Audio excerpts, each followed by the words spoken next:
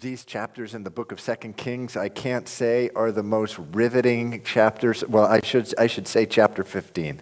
So chapter 16 is, there's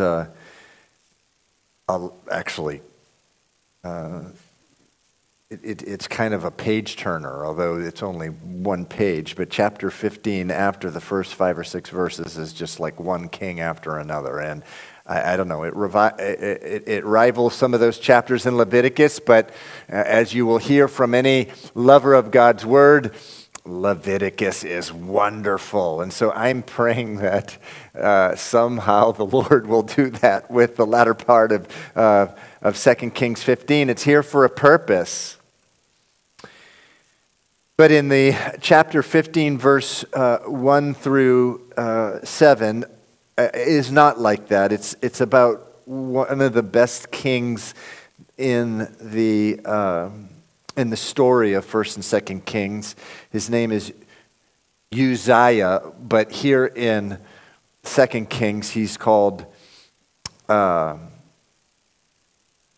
Azariah. And I guess years and years ago, believe it or not, I took Hebrew for a year and a half, but I forget exactly 100% of what I learned.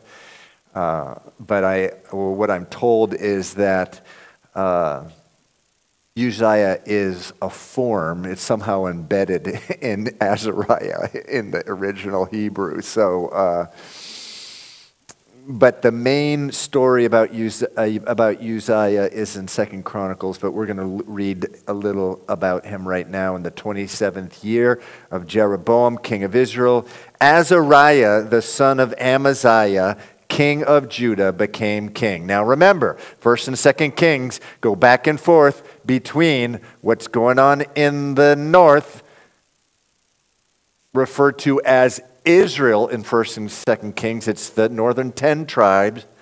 They are in rebellion against the Lord. They never have a good king. It goes back and forth between them and the southern part, which is Judah and Benjamin. And they go back and forth between good kings and bad kings. We're going to see in chapter 16 an exceedingly wicked king in the south. He more resembles one of the kings in the north. But here in chapter 15 in 2 Kings, it begins with Azariah.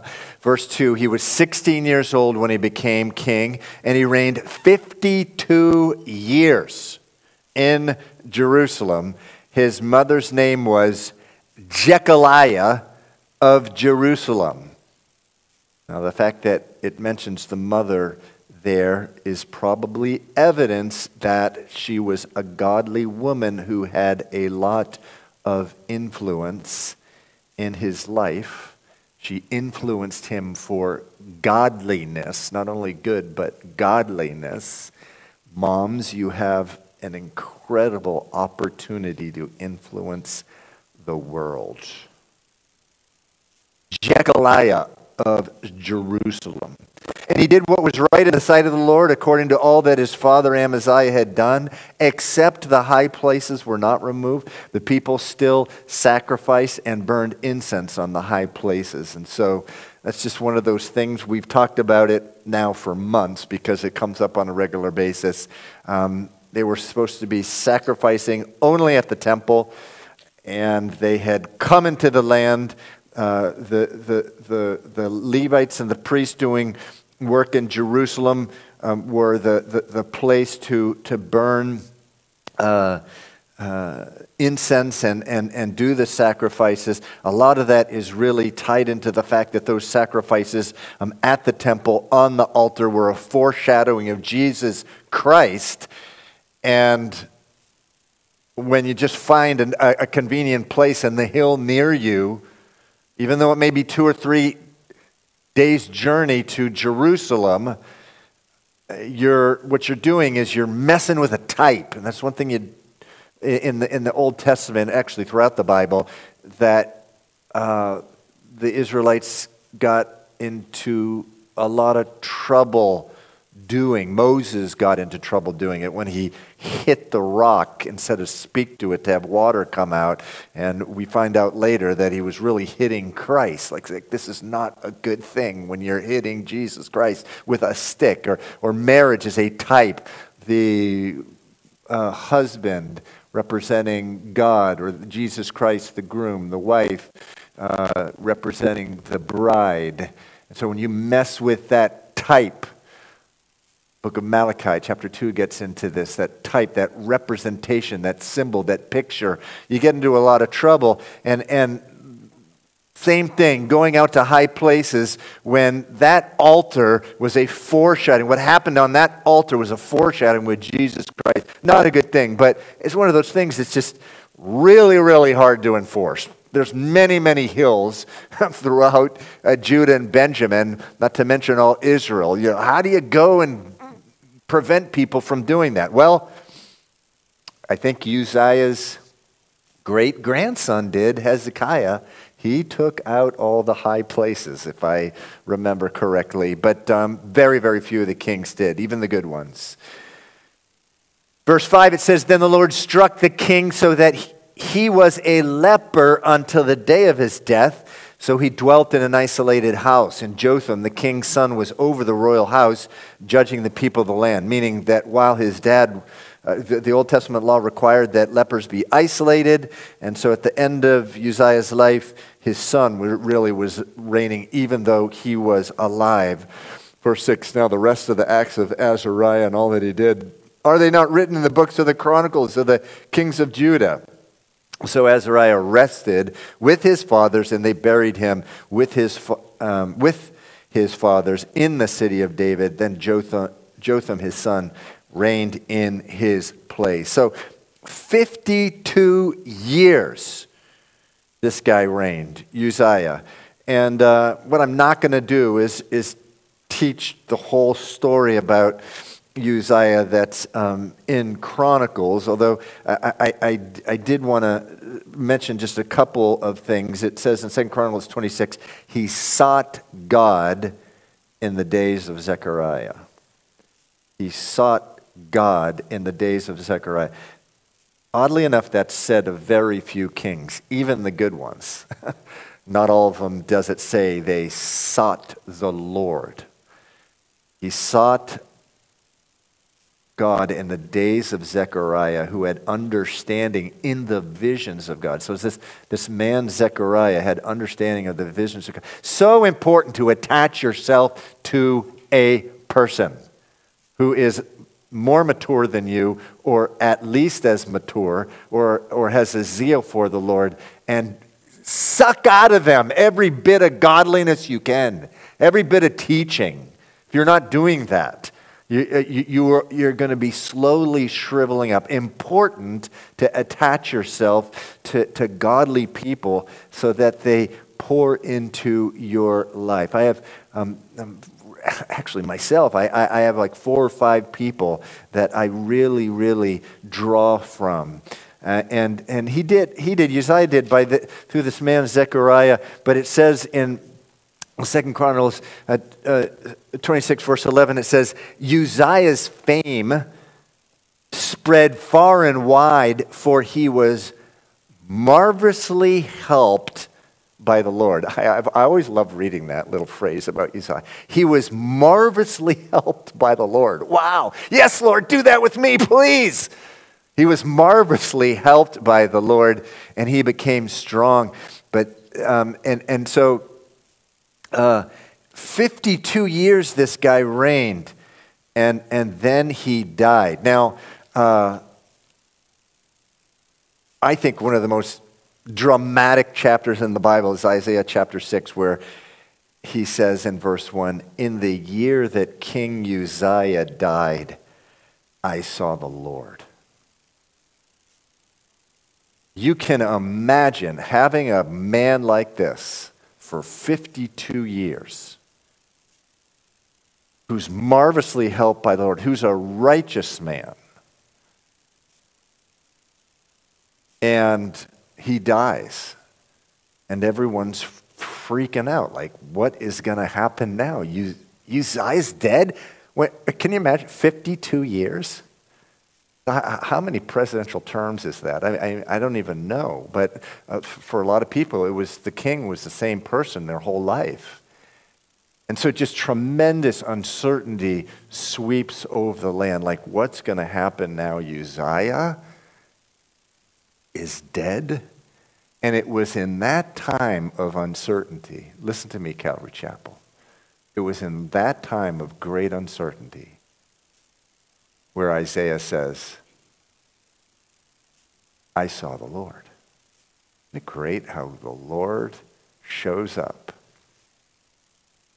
He shows up every day, but he shows up oftentimes in the strongest way in your life, in the time of the greatest uncertainty. In the year that Uzziah died, I saw the Lord sitting on a throne, high and lifted up, and the train of his robe filled the temple. Above it stood seraphim. Each one had 6 wings, and they cried out to one another, Holy, holy, holy is the Lord of hosts. And the posts of the door were shaken by his voice. And then it says in verse 5, Isaiah said, Woe is me, I am undone, because I am a man of unclean lips. I mean, he has an encounter with the Lord. And one of the seraphim, one of the angels comes and touches him with his mouth with a coal and says, look, your iniquity is taken away. Even though you're in the presence of the Lord, your sin is purged. And then in verse 8 it says, I heard the voice of the Lord saying, whom shall I send? And who will go for us? And Isaiah says, here am I, send me. And so that dramatic chapter all happens in a time of exceedingly great uncertainty. Now, at the end of his life, he was struck with leprosy, and many of you know the story there.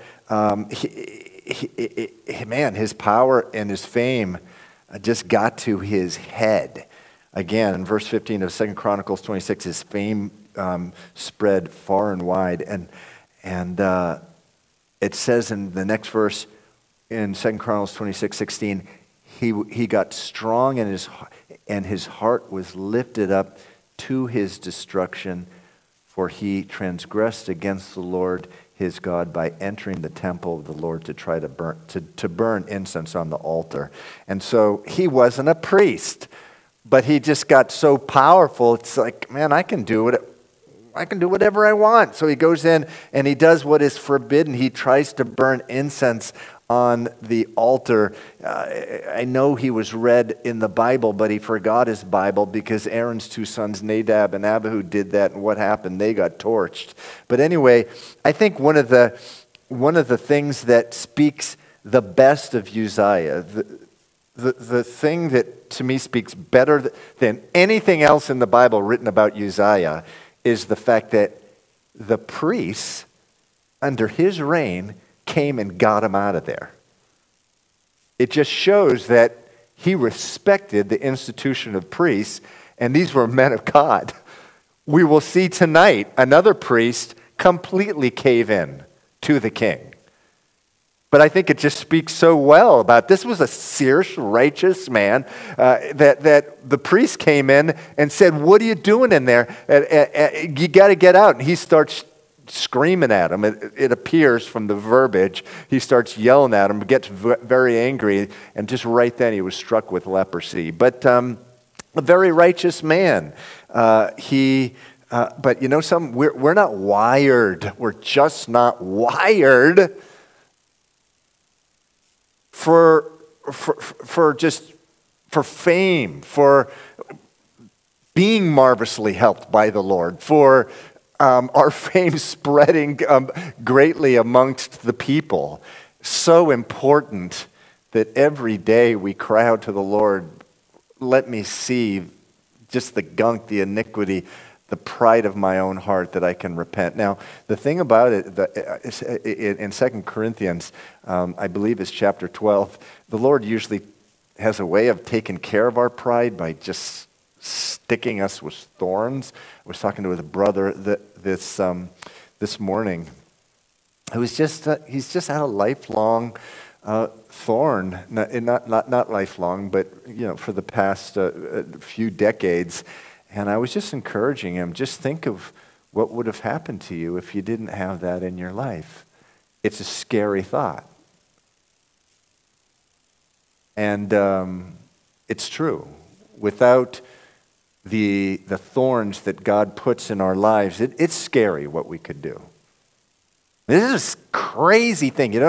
Uzziah going up and trying to be a priest, and this is a very righteous man. So it's scary what we could do. But God in his grace gives us thorns. So that's Uzziah. Don't know a lot. It's not a lot is said about him in here in chapter 15. In verse 8, we move to the northern 10 tribes. So back and forth, just kind of like, your windshield wipers. I shouldn't trivialize the Bible like that. But anyway, in the 38th year of Azariah, king of Judah, so in the 38th year of Uzziah, Zechariah, this is obviously a different Zechariah than the one who gave Uzziah visions. Zechariah, the son of Jeroboam, reigned over Israel and Samaria 6 months. And he did evil in the sight of the Lord, as his fathers had done. He did not depart from the sins of Jeroboam, son of Nebat, who had made Israel sin. I tell you, the power of repetition. This is what you hear about, I think, every king in the north. Maybe not every king, but just over and over and over and over again, they did evil. Why? Because they did not depart from the sins of Jeroboam, the son of Nebat. That was the first king of northern Israel, and he set up 2 calves, one in Dan, one in Bethel, one in the north, one in the south, and he says, don't go to Jerusalem, just do your religion here with these calves. That's Jehovah. That's Yahweh. That's the God who took you out of Egypt. You don't have to go down to Jerusalem. That was such a serious thing to the Lord, and none of the kings departed from it. And so it says that in verse 10, then Shallum, but so this guy Zechariah only reigns for 6 months, and from here to the rest of the chapter, here's where it gets just, again, not one of the most, it's just very repetitive, king after king after king. You can get lost in the names here. I'll try to do the best I can. Then Shallum, the son of Jabesh, conspired against him and struck and killed him in front of the people, and he reigned in his place. Now the rest of the acts of Zechariah, indeed, they are written in the books of the Chronicles of the kings of Israel. This was the word of the Lord which he spoke to Jehu, saying, your son shall sit on the throne of Israel to the 4th generation. And so it was. So this guy Zechariah was the 4th generation, starting with Jehu. In the north, 4 generations is sort of a long time, because the line of kings would change from family to family to family. Unlike the south, it was a direct line, and it was unbroken because there was a promise that line would go from David all the way to the King Messiah. Verse 13, Shallum, the son of Jabesh, became king in the 39th year of Uzziah. So here they call him Uzziah, king of Judah. And he reigned a full month in Samaria. He actually made it 30 days. For Menahem, the son of Gadai, went up from Tirzah, came to Samaria, struck Shallum, the son of Jabesh, in Samaria, and killed him, and he reigned in his place. Now the rest of the acts of Shallum and the conspiracy which he led, indeed, they are written in the book of the Chronicles of the kings of Israel. Then from Tirzah, Menahem attacked Tiphsah, all who were there in its territory, because they did not surrender. Therefore, he attacked it. All the women there who were with child, he ripped open.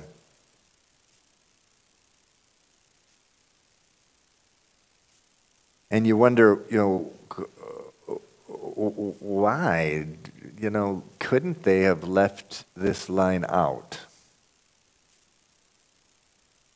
But the Holy Spirit decided to include it. I will tell you, believe me, it was much worse. Holy Spirit could have included much worse. I think I mentioned this last week or the week before. When you read about the flood in Genesis 6, I mean, people talk about the flood where everyone in the entire world died, and critics of the Bible don't believe that the flood happened, but they will say, what kind of religion is this where a God kills? Some people think it's over 1 billion people at the time, however many it was. Well, the reason is given in Genesis 6 that the world was covered with violence. And so this is an example of what happens in a world which is covered with violence. Warriors go in, they find women who are pregnant, and they rip them open. And allegedly would take the babies and stick them on their swords, just do crazy things. I've mentioned this before. Interesting, we're in an Ethiopian church here. We're so thankful for these brothers, but good friends of ours were missionaries in Ethiopia, and they came in at the very end of a major revival in Ethiopia that had been brought about by, that had been triggered by, among other reasons, an American missionary there, and he had a certain method of wherever he went, he started in the Old Testament and he worked through it, and with the unbelievers, the different tribes, there's hundreds of tribes as I understand it in Ethiopia, and by the time they finish the Old Testament, they are so ripe for Jesus Christ. And it really is true. I get concerned with the marginalization of the Old Testament, just marginalizing it. You don't have to, because it really, as you go through it, it's like, wow, people like ripping pregnant women, you know, and then you know, we're going to see later on sacrificing children. That's in chapter 16 with King Ahaz, and you get the sense as you're going through the Old Testament when you're not a believer yet, it's like, this is a messed up world, and this world is gonna eat me up. And then you get to Jesus Christ, and they're ripe. So there is value in this. As hard as it is to read, it really makes us really fear the Lord more. Like, God, we really do need you. And by the way, Lord, we really are wicked. What we have the capacity to do, Lord. Not only go into a temple and do incense when we're not supposed to. It's something like this is in the seed bed that we all got from Adam and Eve. And so this wicked king in the north, Menahem, does this. Verse 17, in the 38th year of Azariah, king of Judah, Menahem, the son of Gadai, became king over Israel and reigned 10 years in Samaria. He did evil in the sight of the Lord. He did not depart of all the days of his life from the sins of Jeroboam, the son of Nebat, who had made Israel sin. I want you to notice something here. When it says he did evil in the sight of the Lord, it doesn't say because he ripped pregnant women open. Notice that. It says because he did not depart from the sins of Nebat. See, the ripping women open, that's just a symptom. That's just a symptom. The problem is they are committing idolatry. They've departed from the Word of God. And when you do that, it's like everything's game. You know, nothing's out of bounds. And so often, I mean, you know, these kings who king after king after king in the north, it says they didn't depart from the sin of Jeroboam. Man, if you went back, I mean, look at some of the things that Ahab did. If you went back and chronicled what they did, they're just incredibly evil things, but it all originated from just departing from the Word of God. That was the biggest issue in the Lord's eyes. It was worshiping another God. Violation of the first and second commandment. Verse 19. Pul, otherwise known as Tiglath-Pileser. And there's probably like 10 pronunciations of that. I don't know if that one's the right one. I'm glad here at least they call him Pul, because a little later on it's going to be Tiglath-Pileser. But King of Syria came against the land, and Menahem gave Pul 1,000 talents of silver, that's 37 tons, that his hand might be with him to strengthen the kingdom under his control. And Menahem exacted the money from Israel from all the very wealthy, from each man 50 shekels of silver to give to the king of Assyria. So the king of Assyria turned back and did not stay there in the land. Now the rest of the acts of Menahem and all that he did, are they not written in the books of the Chronicles of the kings of Israel? So Menahem rested with his father. Then Pekahiah, his son, reigned in his place. In the 50th year of Azariah, king of Judah, that's Uzziah, Pekahiah, the son of Menahem, became king over Israel and Samaria and reigned 2 years. And he did evil in the sight of the Lord. He did not depart from the sins of Jeroboam, the son of Nebat, who had made Israel sin. Again, just over and over and again, you see that. Then Pekah, the son of Remaliah, an officer of his, conspired against him and killed him in Samaria, in the citadel of the king's house, along with Argob and Ariah, and with him were 50 men of Gilead. He killed him and reigned in his place. So, in case you haven't noticed, in a short span of, what is this, something like less than 15 years, there's like 6 kings. There is a growing instability in the north. Things are falling apart. I don't know exactly the amount of years, somewhere between 250 and 300 years since the kingdom of the north was established. I may be a little off there, but God had been sending prophets the whole time, the heavyweights, Elijah and Elisha. Turn back to God, turn back to God, turn back to God. They had not, and they're nearing the end. And so the instability, things are just starting to unravel. But it wasn't as if they had not been warned. Over and over again. It goes on and says this. In the 52nd year of Azariah, king of Judah, Pekah, the son of Remaliah, became king over Israel and Samaria and reigned 20 years. So he reigns much longer. And he did evil in the sight of the Lord. He did not depart from the sins of Jeroboam, the son of Nebat, who had made Israel sin. But here's the deal with Pekah. And if you're taking notes, this is a good verse 29 to underline, because it's a major, major event. In the days of Pekah, king of Israel, Tiglath-Pileser, king of Assyria, came and took Ijon, Abel, Makkah, Genoa, Kedesh, Hazor, Gilead, Galilee, all the land of Naphtali, and he carried them captive to Assyria. So this is the beginning in the north. We'll see this in the south, something like 100 years later? Or 75, something like that. But, or 150, I don't know exactly how much longer. But it's the beginning of the exile of the people of the north. Again, it's not as if the Lord had not warned them. The prophet around this time, Hosea, was prophesying during this time, or right before the exile happened.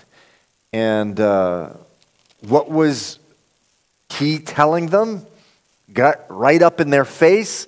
Hosea chapter 4.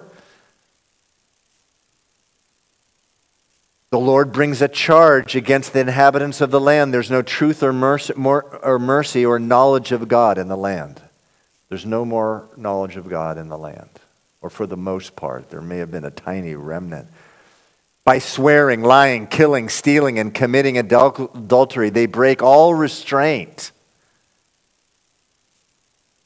Therefore, the land will mourn, and everyone who dwells there will waste away. And then in chapter 9, Hosea says to them, do not rejoice, Israel, with joy like other peoples, for you have played the harlot against your God. You have made love for hire on every threshing floor, the threshing floor and the winepress. And verse 3, it says, they, meaning the people of the north, shall not dwell in the Lord's hand, but Ephraim shall return to Egypt and shall eat unclean things in Assyria, meaning they're going to be carted off, they're going to be exiled, they're going to be dragged away. Supposedly the Assyrians, when they took people into exile, put a hook inside their nose or somehow in their face, in their cheek or whatever, a hook, and that's how they were exiled. That's how they were brought away. The very sad ending here in the north, and eventually it's going to happen in the south. But here in chapter 15 is the beginning. It's the beginning of this. How long have they been in the promised land at this point? Something like 700 years. So it's the beginning, though, of after 700 years, or give or take 100 years, they're being exiled. They're being taken away. So that's a major incident here in verse 29. Then Hoshea, the son of Elah, led a conspiracy against Pekah, the son of Remaliah, struck and killed him, so he reigned in his place in the 20th year of Jotham, the son of Uzziah. Now the rest of the acts of Pekah and all that he did, indeed, they are written in the book of the Chronicles of Israel. And we'll, of course, be getting to that book, the Chronicles. Actually, no, we won't. We won't be getting into the Chronicles of the Kings of Israel. That book is not in the Bible. It's the Chronicles of the Kings of Judah that's in the Bible. Right? Right. Verse 32, in the second year of Pekah, the sons of Remaliah, king of Israel, Jotham, the son of Uzziah, king of Judah, began to reign. So here's the windshield wipers, or whatever you want to say, going back down to the south.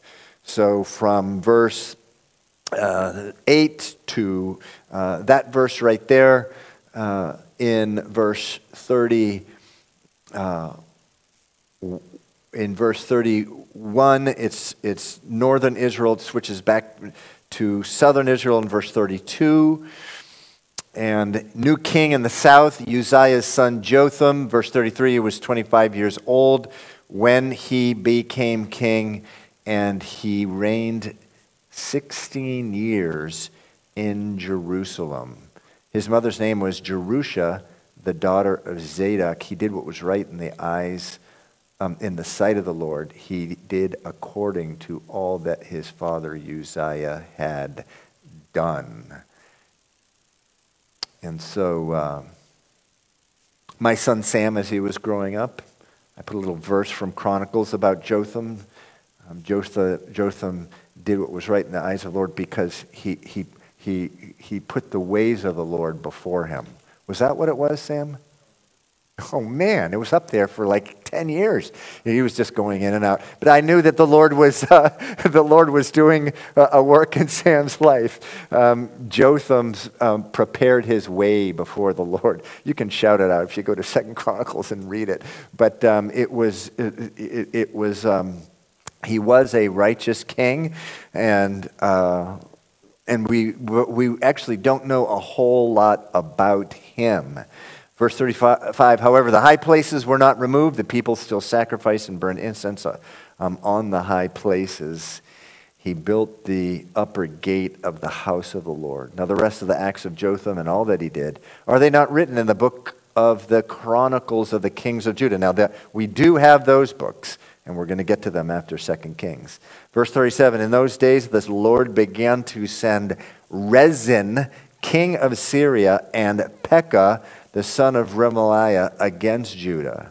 So Jotham rested with his fathers and was buried with his fathers in the city of David, his father.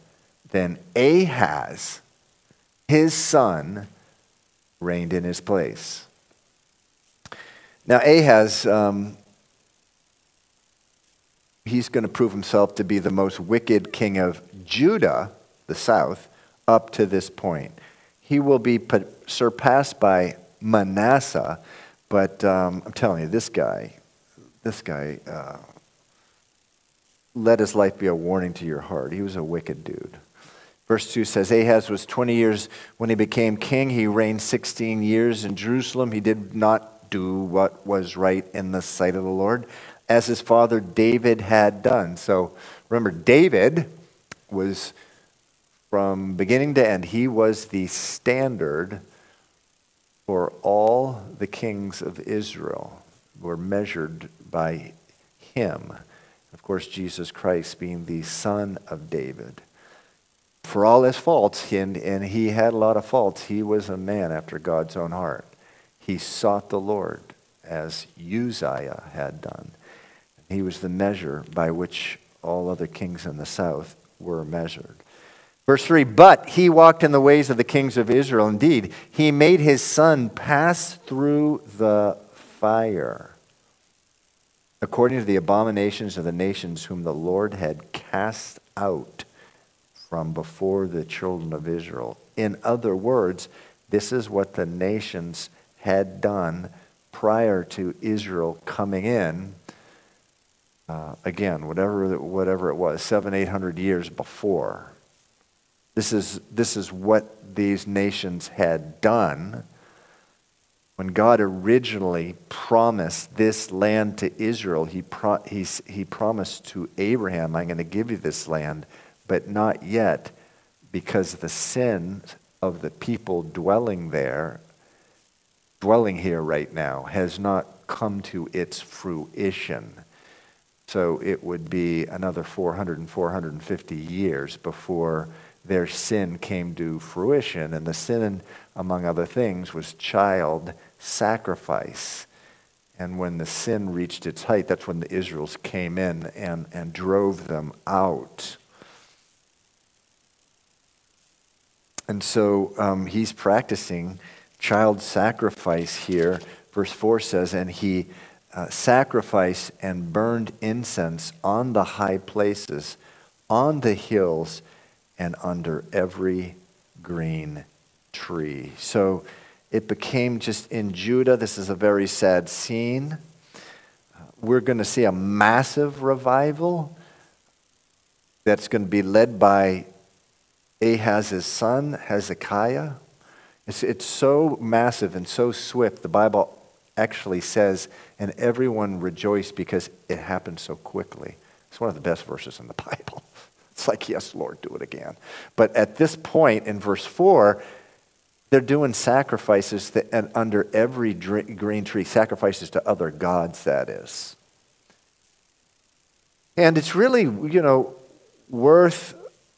it's very important just reading through the Old Testament, because you have these times where, man, someone living for the Lord at the time had to look around and think, wait a second, am I the crazy one and everyone else is sane? Like, why am I worshiping God? Maybe I'm wrong. Look it, you're not the first person to have thought that. There have been many generations over the years where the people of God living, and here, this is one of them. People are sacrificing to the pagan idols under every green tree. This was so widespread. And so, Calvary Chapel, just seek the Lord. Seek those things that are above, where Christ is sitting at the right hand of God. To set your mind on things above, not on things of the earth, where your life is hidden with Christ in God. It's because, at some point we have to sort of step out of ourselves and not pay attention to all the madness all around us, people sacrificing under every green tree. That's happening today in the United States of America, in Boston. But the Lord is faithful.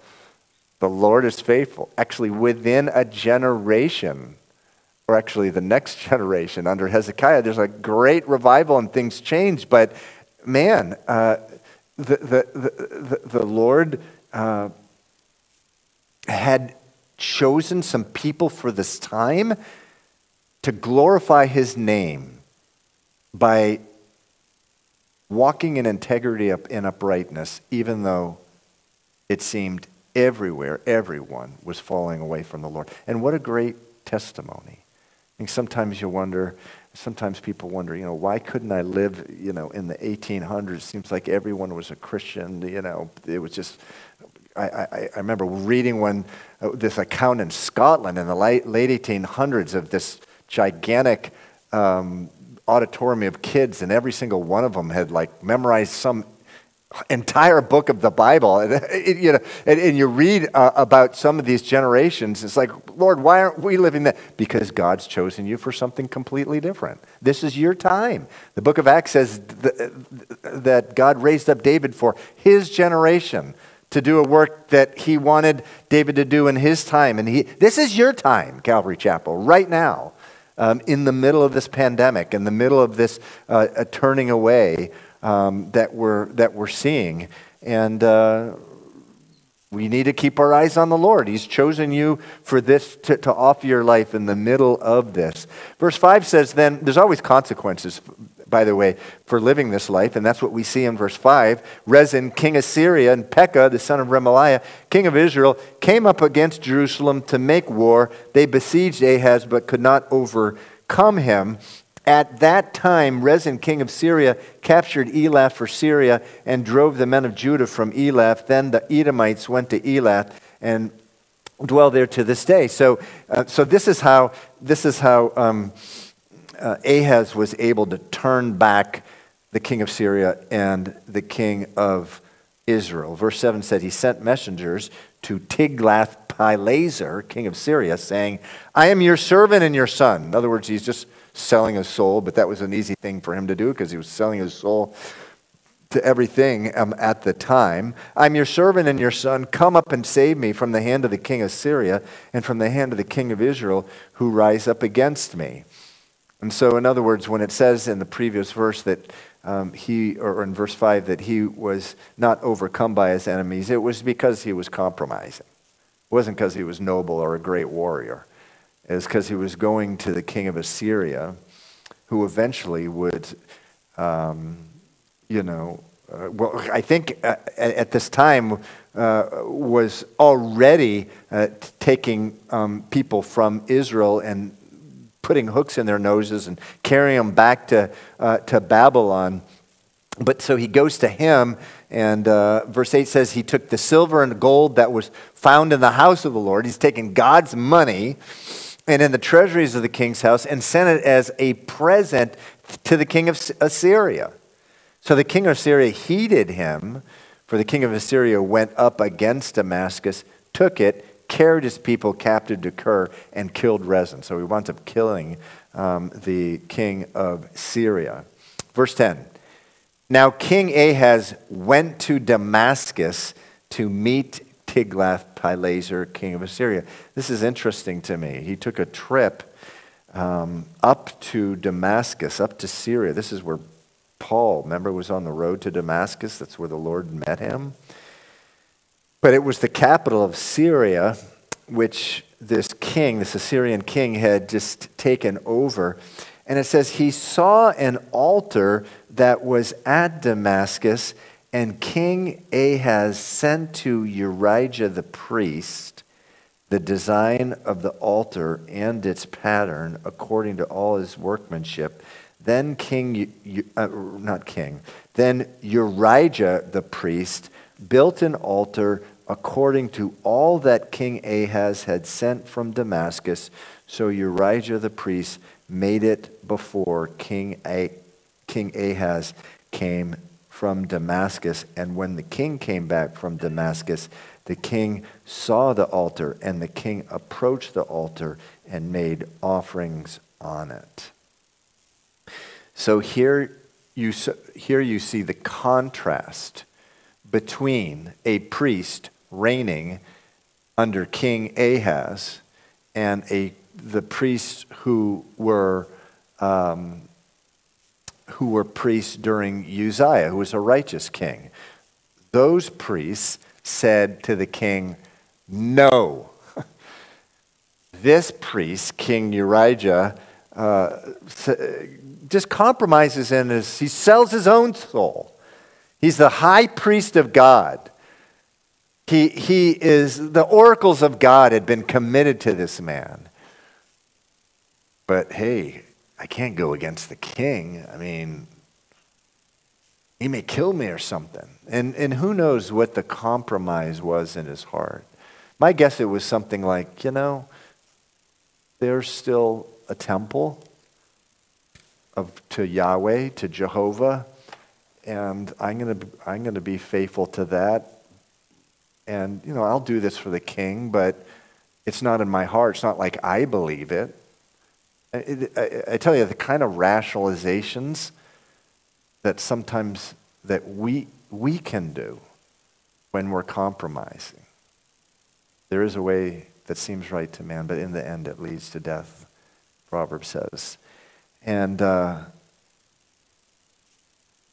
eventually, I'll read the verse from 2 Chronicles. It says that King Ahaz shuts the door of the temple. So if that's actually what was in his heart,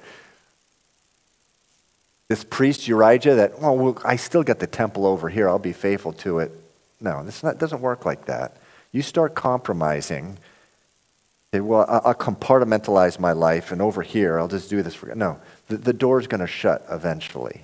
And so he actually does this, the priest of the Lord. By the way, you do see high priests. We've already seen them, who were honorable during the reign of a wicked king. But this guy was not. Shame on him. Verse 14, he also brought the bronze altar, which was before the Lord, from the front of the temple, from between the new altar and the house of the Lord, and put it on the north side of the new altar. Then King Ahaz commanded Urijah the priest, saying, on the great new altar, burn the morning burnt offering, the evening grain offering, the king's burnt offering, and his grain offering, with the burnt offering of all the people of the land, their grain offering and their drink offerings, and sprinkle on it all the blood of the burnt offering and all the blood of the sacrifice, and the bronze altar shall be for me to inquire by. And so these were all offerings that are outlined in the book of Leviticus, only he's not doing it to Jehovah. That's really, really clear in 2 Chronicles. He's just started offering them all to a different God. And it says at the end of verse 15, and the bronze altar shall be for me to inquire by. How were kings, what was the method by which kings were to inquire of God? Someone shout it out. The first question I've asked you. I'm 35 minutes. I've been nice tonight. How were they to inquire God? What was that? Specifically, what was the method? The Urim and the Thummim. That's right. It was the Thummim and the Urim, the Urim and the Thummim. It was the ephod that was put over the high priest, and there were these two rocks, and somewhat of a mystery. But that was the method by which you would go to the high priest and the ephod and the. It sounds like I'm getting it wrong here. The Urim and Thummim.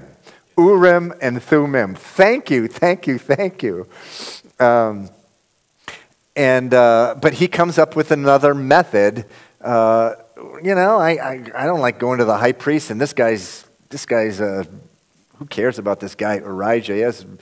It's funny how little respect he has for the high priest here, right? I mean, this is the high priest. He's supposed to be going to the high priest to inquire of God. But even Ahaz knows this guy has just completely compromised himself.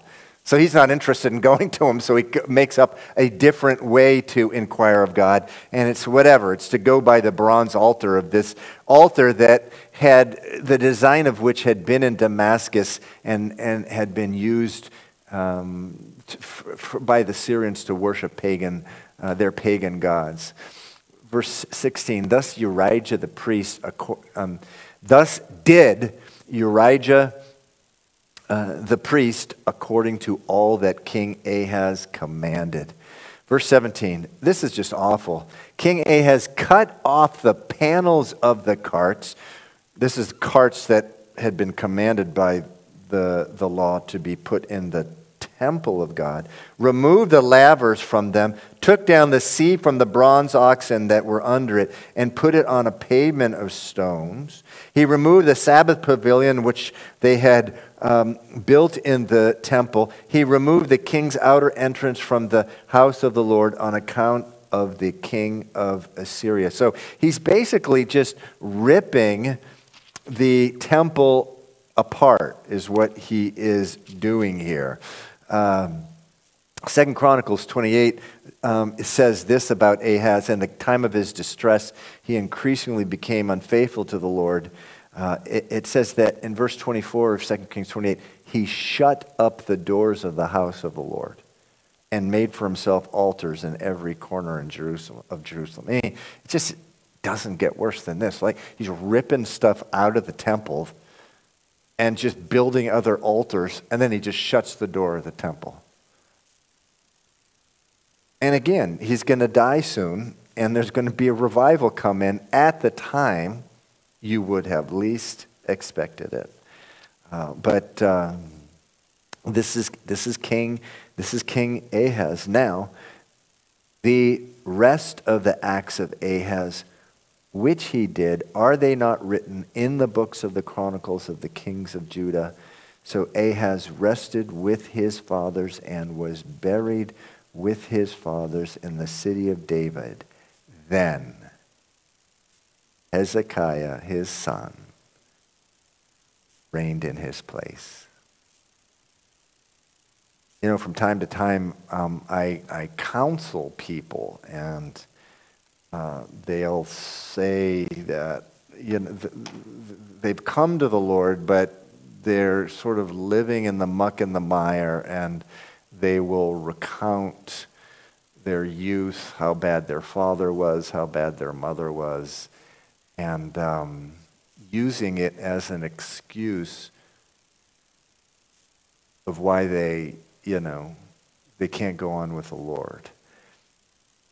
Whenever you hear someone start singling themselves out from all other Christians because of how bad their upbringing was, it's not a good sign. They're not in a good place. It's not that we should not have compassion for them. It's not that we shouldn't have empathy and really do whatever we can to bless them. But they're not in a good place. And when you talk to someone like that, because you will eventually if you're in ministry, not a bad idea to take them to 2 Kings chapter 18, rather chapter 16 and 17, and showing, look, this Hezekiah guy, his father was Ahaz. And this is a guy who ripped apart, he's just a wicked guy. He was killing his kids. He was putting them in the fire. And yet the Lord raises up his son to do a great work of God. The Bible's just such a loaded with a message of hope. No matter how bad things get, man, you put your eyes on the Lord and ask him for the grace to not be dragged down by your past. He can do a great work in your life.